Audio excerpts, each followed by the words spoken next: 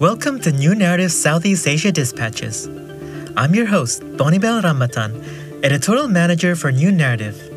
New Narrative is a movement to democratize democracy in Southeast Asia, and this podcast is one of the ways we attempt to do just that. In New Narrative, we believe that democracy goes beyond the ballot box. It's not just about voting or even taking to the streets. Democratic participation comes in a lot of ways, but it's primarily shaped by what we mean when we say democracy. That's actually one of our key focus areas in New Narrative. Through this democratic participation research, we try to break down and expand the understanding of Southeast Asian democracy. Particularly, as with the researcher we'll be speaking to today, we are doing so through an intersectional feminist lens. We move beyond a simple focus on just representational democratic practices to find a link between democratic processes and gender rights and how they are interconnected. The research also aims to understand how regional gender rights activists and feminists are fighting for a more inclusive democratic society and to examine potential transnational solidarity among pro-democracy movements across the region. This, we believe, is crucial in preventing democracy from becoming an exclusive domain for the elite socio-economic classes. I'm Ta Wei. I'm a gender rights researcher for democratic participation research with New Narrative. I'm originally from Myanmar. That is Tet Wei, a gender rights researcher at New Narrative, currently leading our democratic participation research. She has spent more than 10 years working with different marginalized groups in Myanmar for feminist movement building. Her first publication is titled A New Feminist Narrative Towards More Inclusive Southeast Asian Democracies. In this episode, we will talk about that, as well as her experiences as a feminist activist in Myanmar. We are doing this interview today because, you recently published a research in your narrative titled A New Feminist Narrative Towards More Inclusive Southeast Asian Democracies. So, Tet Wei, could you maybe tell us more about that publication? What is it? What is it about? And what is your research in general about? So the research is mainly to look at independent gender rights organization and feminist organizations in relation to conceptualize more inclusive democratic participation and democracy in Southeast Asia.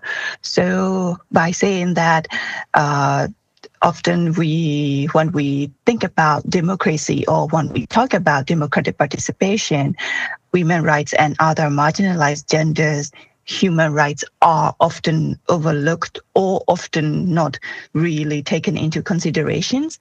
So in this research, we're going to be exploring more from the intersectional feminist lens to think about how we can conceptualize a new Southeast Asian democracy from those marginalized perspectives. So that's the aim of the research. So what's your approach there specifically? Because I understand that this is the first publication. You're going to have a couple of publications. Could you maybe talk us through a little bit about your approach and the timeline and how many publications will there be? So there are 3 publications. So the first is this A New Feminist Narrative Towards a More Inclusive Southeast Asian Democracy, which is more about unpacking the terminologies and a bit of how we approach these theories and ideas.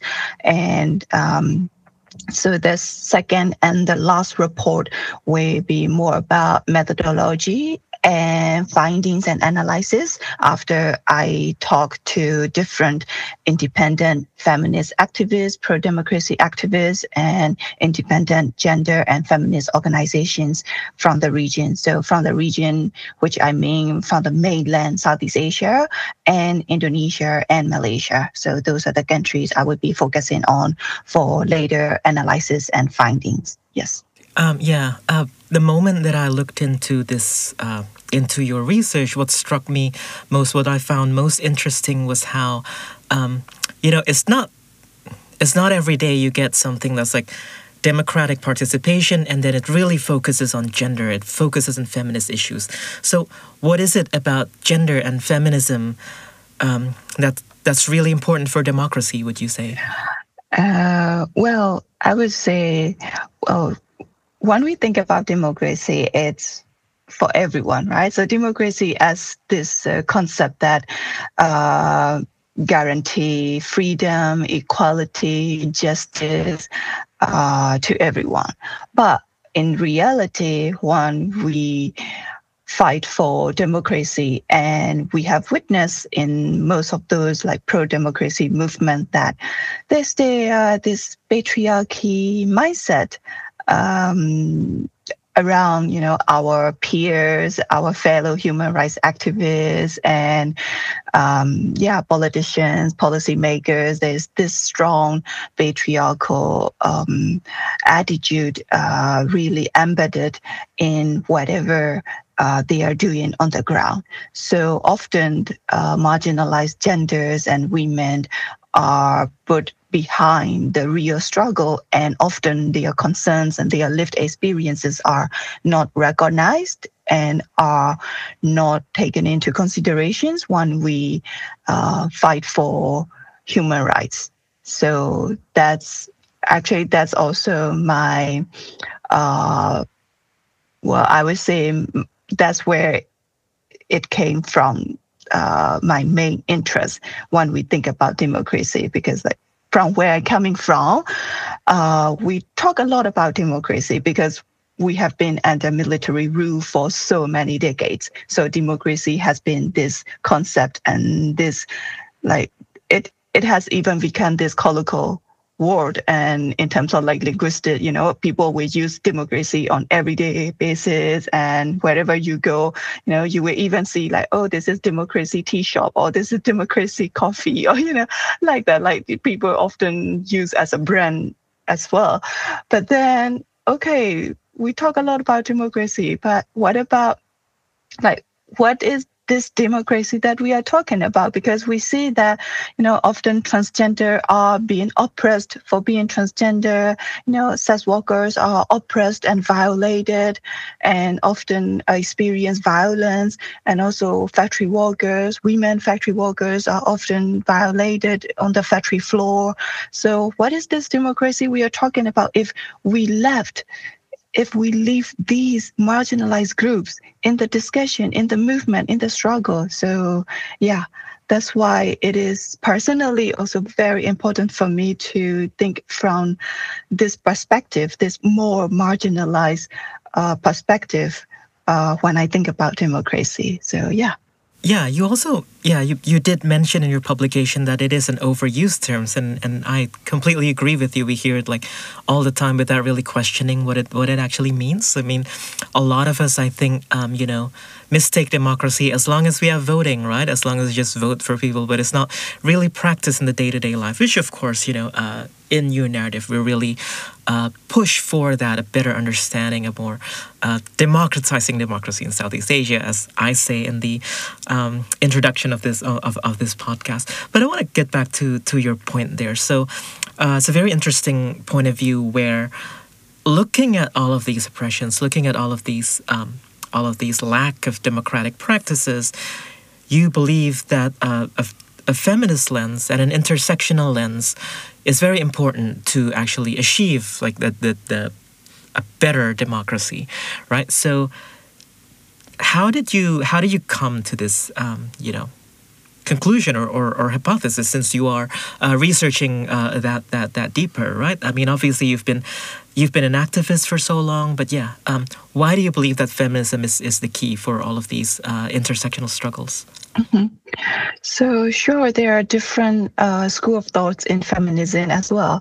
But what struck me when I started learning more about feminism and feminist ideologies are through Black feminism, and also in reality on the ground in the last few years when I started working with factory workers and women in the conflict areas. They really taught me how to look at oppression in a more intersectional ways because I'm originally from the city. So I'm like this urban feminist.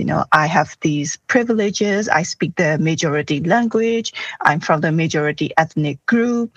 So sure, I experience oppression and discrimination as a woman, but since I'm not ethnic minority, since I don't, practice particular religion, or I'm not from this race or this group, so I don't experience the other oppressions that the other marginalized groups are experiencing. So when I encountered that, I became too aware that, oh, there are multiple oppressions that different women and different marginalized genders experience because they are from, this group, or they are from that region, or because they are in the conflict area, or because they are from this social class. So we can't say, yeah, women experience discrimination. Yes, different marginalized gender experience oppression. We can't just say like that. We really have to understand what are these multiple oppressions that they are experiencing. And in that regard, in that sense, I believe that feminism, more like a radical feminism, can provide us that tool or that perspective to put in when we work together with other marginalized groups, so that we can listen to their lived experiences and how they are experiencing different oppressions because of where they are from, because of their skin color, or because of the religion they are practicing, because of their sexual orientation, so and so forth. So yeah, and that's why I believe that. And also from Southeast Asia, I mean, feminism has been there, but because Southeast Asia has been colonized, and there is also this, urgency to decolonize our knowledge system and to kind of rediscover our own epistemology around, those knowledges. So that's why, for me, it is important that feminism is a starting point to think about all these aspects and all these perspectives when we talk about democracy, social justice, freedom. Yeah. There's a lot. There's a lot to unpack that, to follow up on your explanations. But I guess we can start by exploring the there's lots of schools of thought, as you mentioned, lots of schools of thought of feminism. There's lots of schools of thought of even thinking of democracy itself and civic participation and grassroots movements and stuff like that. Could you tell us a bit about if you've ever encountered all of these pushbacks within feminist movements and without feminist movements, maybe in your general activism, activism activities in general in Myanmar, and maybe in your research and stuff? Yeah, there's quite a lot of backlashes, I have to say. Also, I put that in the report as well, that because it's stick in my mind that. So I started my activism a little bit over 10 years ago. And at that time, I worked with a lot of different political activists, including former political prisoners as well. Most of them are my friends.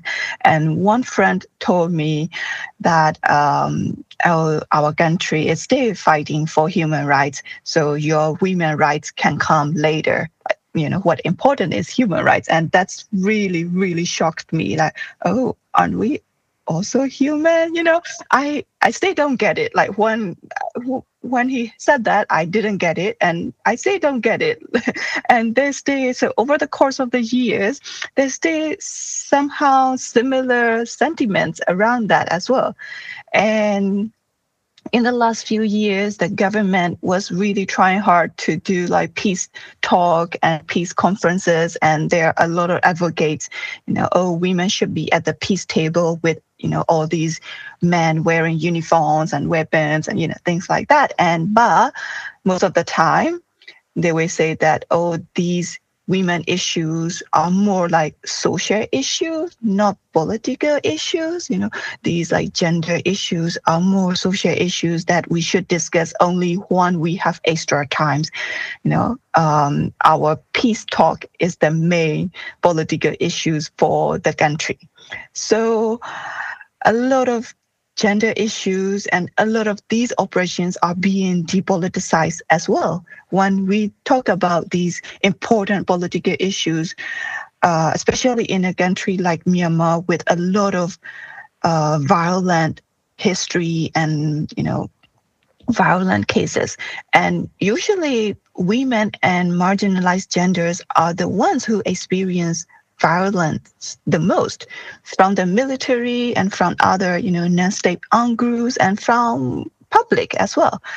But then when they talk about violence, they exclude the groups that are most subjected and conditioned to those violence situations.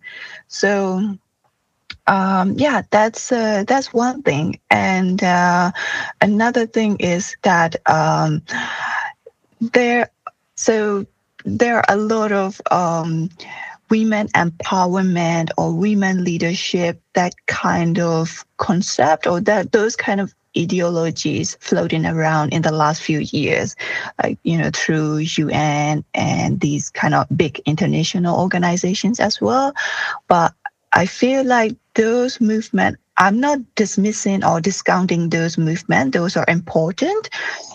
In a country like Myanmar, where we have been so isolated for so many decades, those are really important to acknowledge women's leadership and women's empowerment, etc. But often we forgot again about our own positionality when we are doing these kind of things. So we will often forget about the conditions that are being made to these disadvantaged or these social classes group who don't have resources or who don't have means to even climb the ladder, like that. But often they will say, oh, you are not a leader because you don't work hard enough, or you are not leader because you don't have the skill, so you need to be equipped with the skill, something like that. But the thing is not that because they don't have skill or knowledge or not that because they are not smart, they just simply don't have the means to get out or to become a leader and to fight against these traditional norms and these violence conditions that they have been experiencing. So we have to acknowledge that, and those are systematically made conditions and situations. So these kind of backlashes are everywhere in the last few years because people focus much more on peace talk and these important political conversations and discussions that only men can do, and these kind of things. So I mean, it's been said that there are two kinds of people. One is the one who believes that everyone's equal, and then they just like the means and the structure works against them, and the other is like people who believe that there are different qualities of people who are like have more rights to like who will make better leaders, or who should have more rights to this and that, which is, I mean, obviously that's like the some of the worst views that you can have. But like unfortunately that happens like a lot in our conversations, our political conversations, since they work essentially by exclusion, right? By excluding. Even amongst the feminists, you have the TERF movements, the trans exclusionary radical feminists, are like really in high gear right now, fighting against trans rights. So yeah, I mean, why do you think it's even, sharpening in that divide? And I guess, like, how do you talk to people? How do you structure your research, for example, and how do you communicate to people that, hey, we should be all in this together, for example, and also, there's been, understandable rejection. For example, when you talk to the factory workers, I assume that, some people might see, oh, you're from the city, you're not going to understand our struggles and stuff like that. How do you bridge all of these differences? So for the research, I talked to a few people, and because only now the interviews process is starting. So now, when I talk to a few feminists from the region, they share the same. To be honest, they share the same experience. They are like, yeah, because when we identify ourselves as a feminist and when we talk about intersectional framework, a lot of people more or less attack or, they humiliate. Oh, you are extreme activist, or feminism is not really fitted with our culture or our country, like that. And one activist told me that it often comes from human rights, activists and lawyers and policymakers, like that. So for me personally, when I was working with the factory workers and other women in conflict and other marginalized groups back in Myanmar, it's there's a lot of unlearning process for me. And there's a lot of trust building as well. Like you said, yes, because I'm from the city, and often also, especially when I work with the ethnic minority groups, because I'm from the majority ethnic group, there's this resentment against me because also, the oppressor, the military is also this majority ethnic group. So sure, I mean, I'm not the, the same oppressor, but more or less, in the same way, they might say. So there's a lot of resentment and there's a lot of unlearning personally for me that I have to do. And I have to sort of surrender, to be honest. And I have to build this willingness to learn from them. Not the other way around. Like I go to their places, I go to the factories, and oh yeah, here I come. I'm a feminist. I'm going to teach you this and that. No, like I have to really, really deconstruct that kind of thinking, and instead I have to accumulate this thinking and this attitude that, oh, I'm here to learn from your lived experiences, which I don't have, so that we can understand each other and we can build more solidifying, unified movement across our different struggles. So yeah, that's one methodology I might say I kind of cultivated in the last few years. And I remember one time, that was a few years ago, we brought different groups, like different young people, factory workers, and different ethnic minorities all together in the same room to talk about their own struggles. And it turns out that factory workers from the city who are working at those factories don't understand about the ethnic minority struggle. Like, oh, why are they fighting against the military and the government? It's because there's this brainwash from the government as well, like they are terrorists because they are fighting and they are the one making the country unstable. That's why we still have civil war, etc. So I see that and learning process is really crucial when we talk about this feminist movement and struggles and intersectional approach. So because we all grew up in a patriarchal, political, social system that we always absorb these propaganda through governments, propaganda and through media and through different schooling system and through our parents, etc. So yeah, so that's one crucial part for me, I would say. So when I talk to different groups and different people, first things first is, okay, like, I have to unlearn everything I learned at school or even through all these books that has helped me to see or to look at different perspectives. But yeah, so like, these lived experiences are crucial, and these lived experiences are also part of the knowledge that we want to produce here, in the Southeast Asia region. So yeah. What about from other activism groups? Because we mentioned obviously from grassroots groups and stuff like that. It's an excellent answer that I really appreciate. I don't think people do it enough. Just listening to the grassroots, to the lived experience of people, but also there are many activism groups, many human rights defenders, many progressive movements that on the one hand are fighting for amazing things. Liberation of people and here and there and stuff like that. But on the other hand, as you mentioned before, there's a lot of these progressive movements are also not open to the patriarchy that they have internalized, to the misogyny that they have that they have internalized. Like, how do you talk to these people? How do you talk to fellow activists who don't understand your approach? Do you think are you more the type who's like, yeah, okay, you do you, I'm gonna do what I do, or do you still hope to foster a dialogue with them? Like, how is it?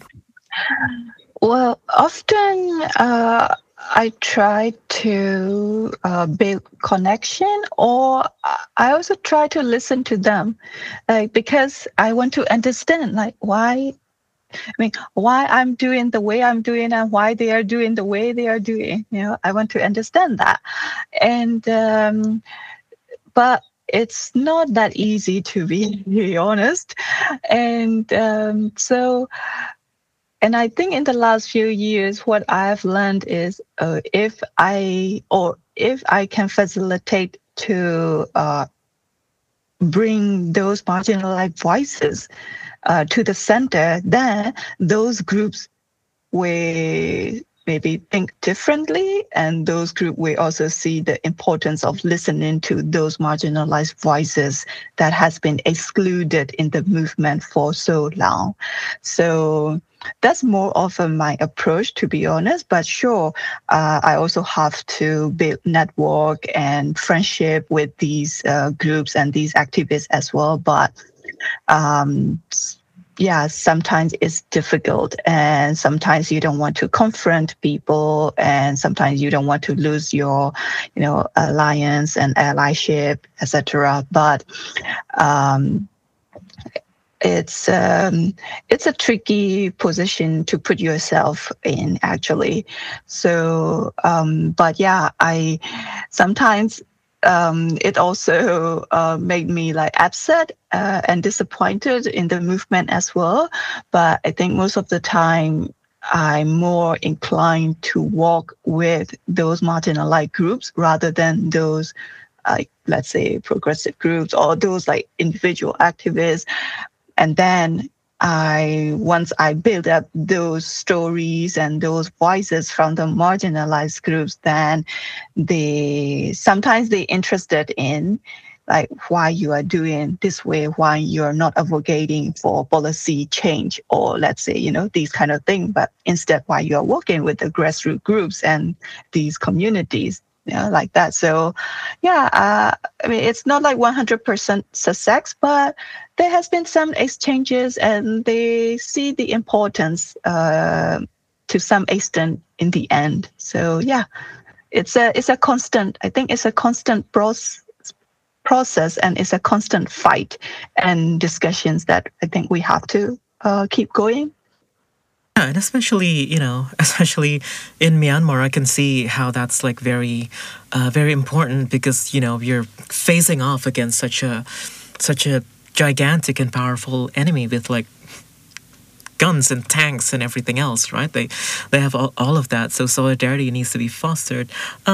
What is the what's the current landscape of activism like in Myanmar? I mean, with all of with all of the dangers, but also there's the grassroots movements. There's the ones that are more politically active in the sense of like advocating for policy change. There's also like UN, the UN who were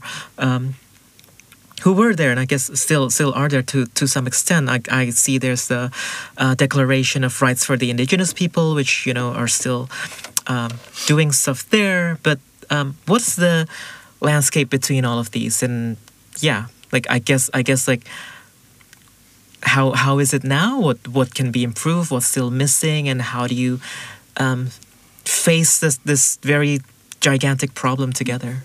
So actually, I see my activism work in the last decade, working really so hard to be like a critical feminist movement with different groups. I see that as a failure after the military coup. Because we didn't expect that, right? We were so ready for, entering a new, let's say, a new landscape. Like everyone was hopeful because like really in the last few years, we were able to talk about transgender rights more openly. There are a lot more like, okay, Rainbow Festival and Proud Festival, sure. These are also very urbanized, but still, in the last, like when I was growing up, we can't even talk about that. It's illegal. I mean, it's still illegal, like, to be transgender and things like that. Like, can you imagine? But also it's from the British colonial legacy as well. But, they don't change the law and etc. But yeah, so we were really, really hopeful and thinking that if we really walk closely together, then somehow we can, build a movement that we have political solidarity with all these different groups, and that we can have more of a emancipatory political freedom. So. But then, overnight, the military coup happened, and all these movements that we've been working in the last 10 years is being like throwing in the water or, throwing in the sand, something like that, right? So, and then after the military coup, there has been, I have to say, there has been well, I wouldn't say new, but there has been interesting movements across the whole country. So a lot more people are talking about the role of different marginalized groups in the movement, in the revolution. So now a lot more people recognize and fighting against the military. And a lot more people are recognizing transgender rights in the movement, which, some of them have been fighting, taking up arms in the jungle and fighting the military.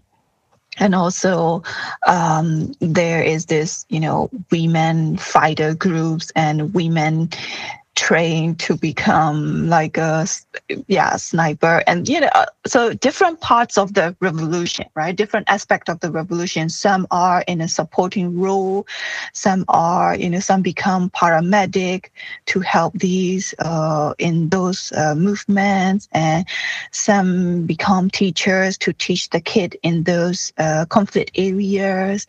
So all these different movements really come across together. So that's really fascinating to see. And also now I have witnessed that a lot more people are identifying the military with the patriarchal characteristics. So, like this is not only like the military with like weapons and those uniforms, but this is a military with this, fascist characteristics, with this deep patriarchal misogynistic characteristics. So we also have to fight these ideologies as well, not only military as an institution. So that's really something, to be honest, because I myself didn't expect that to happen. And now also a lot more people are recognizing Rohingya rights and Rohingya struggle as well, which in the last few years, people are really like Islamophobic and they don't even believe, that Rohingyas are being oppressed and the military did, all these atrocities and massacre against, Rohingya. So, yeah. And but also at the same time, I think there's still a lot of work to do because sure there's this like you said, UN and all these different international organizations as well.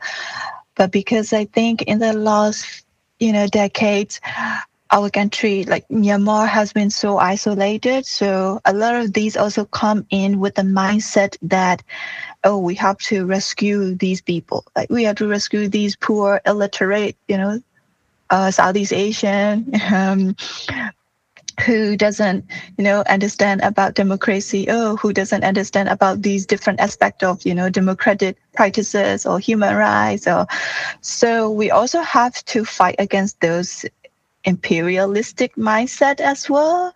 So again, I'm not like dismissing or discounting those organizations and those international institutions' effort, but we have to keep in mind that our movement also have to be decolonized as well, and so that we can rediscover the origin of our struggles and why we fight these oppressions in the first place, and so that we can also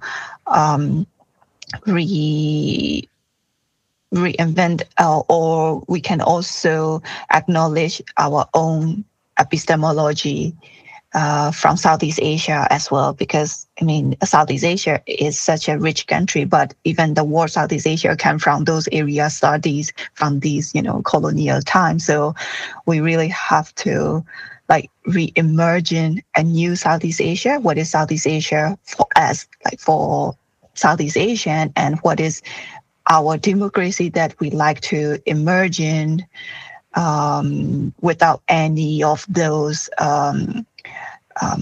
let's say, like, imperialistic, patriarchal, internalized mindsets, etc. So, yeah. Yeah.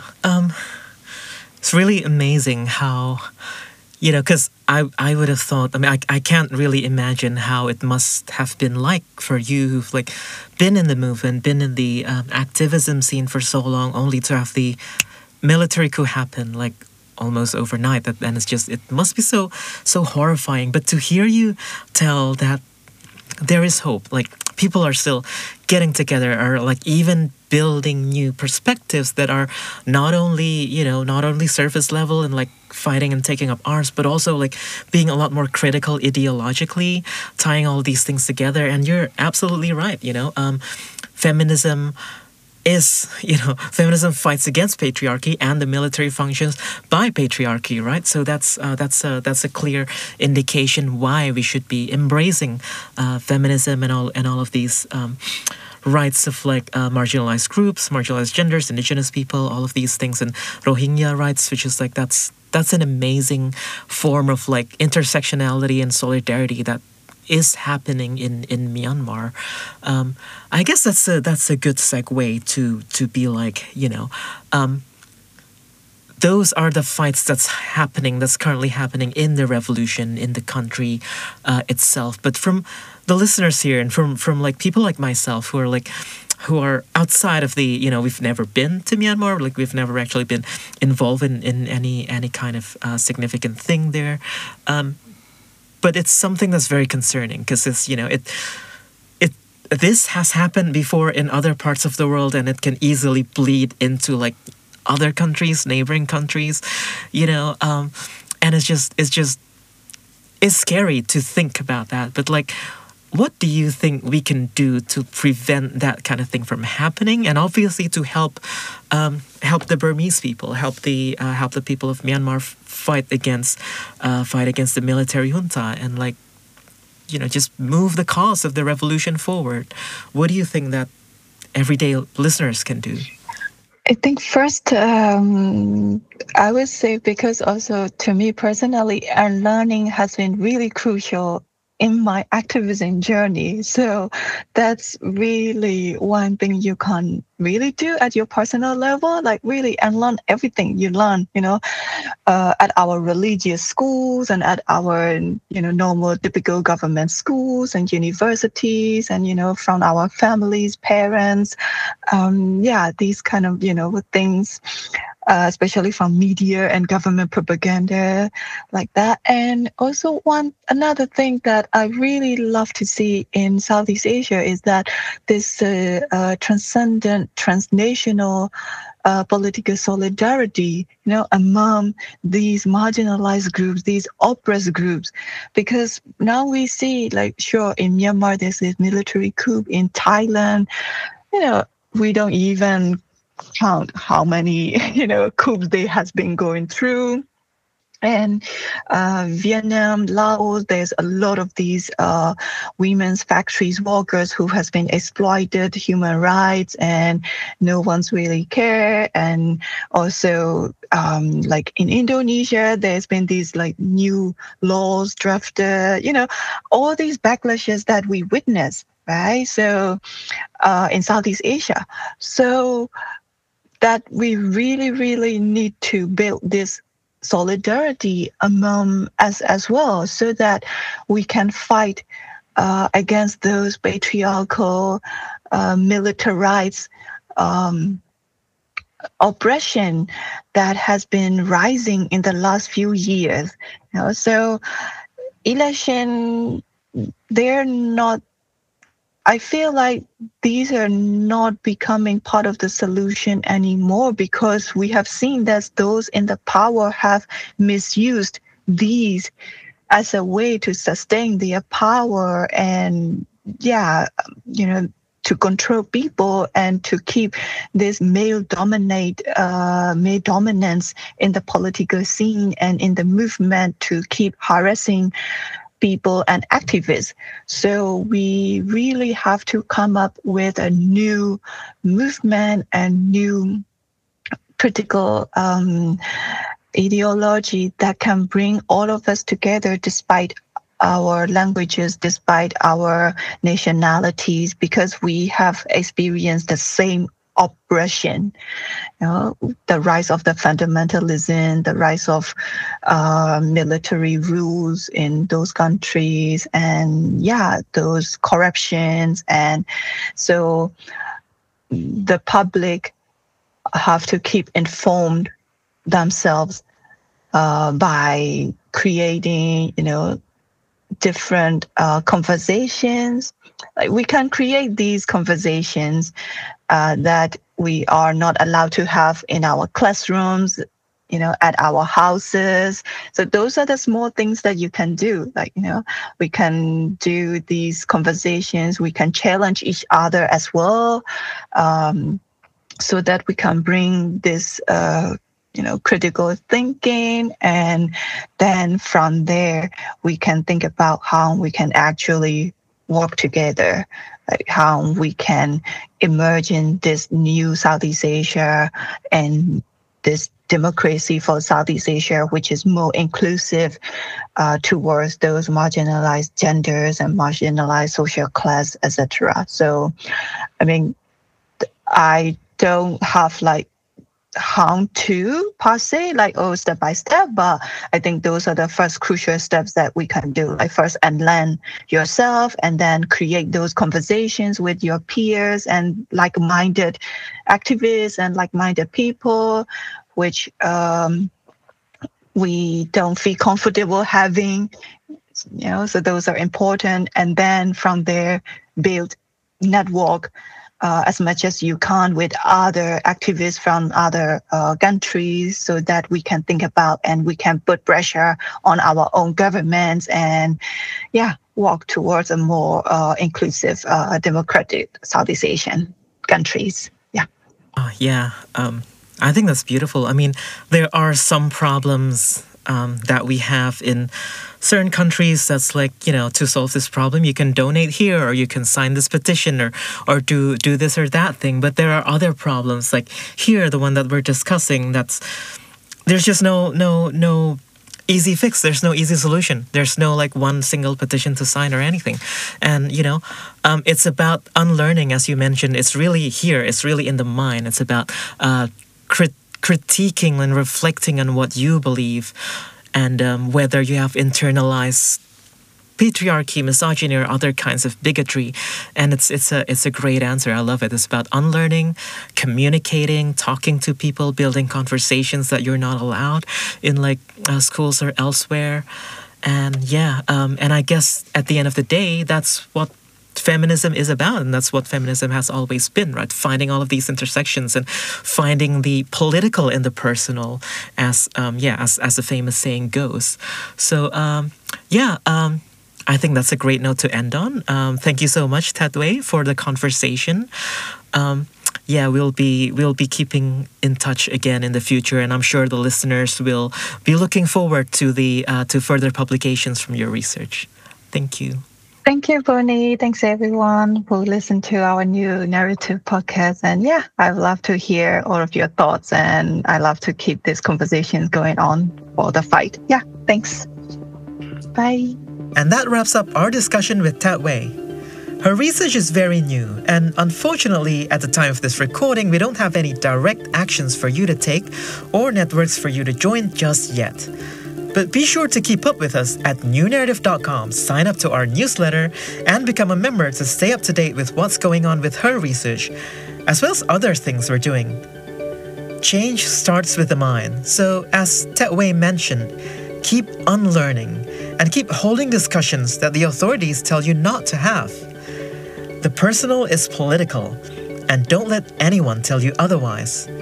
That is the only way we can move forward. My name is Bonibel Rambatan, and this has been Southeast Asia Dispatches, brought to you by New Narrative and produced by Dania Yudo. I'll see you around.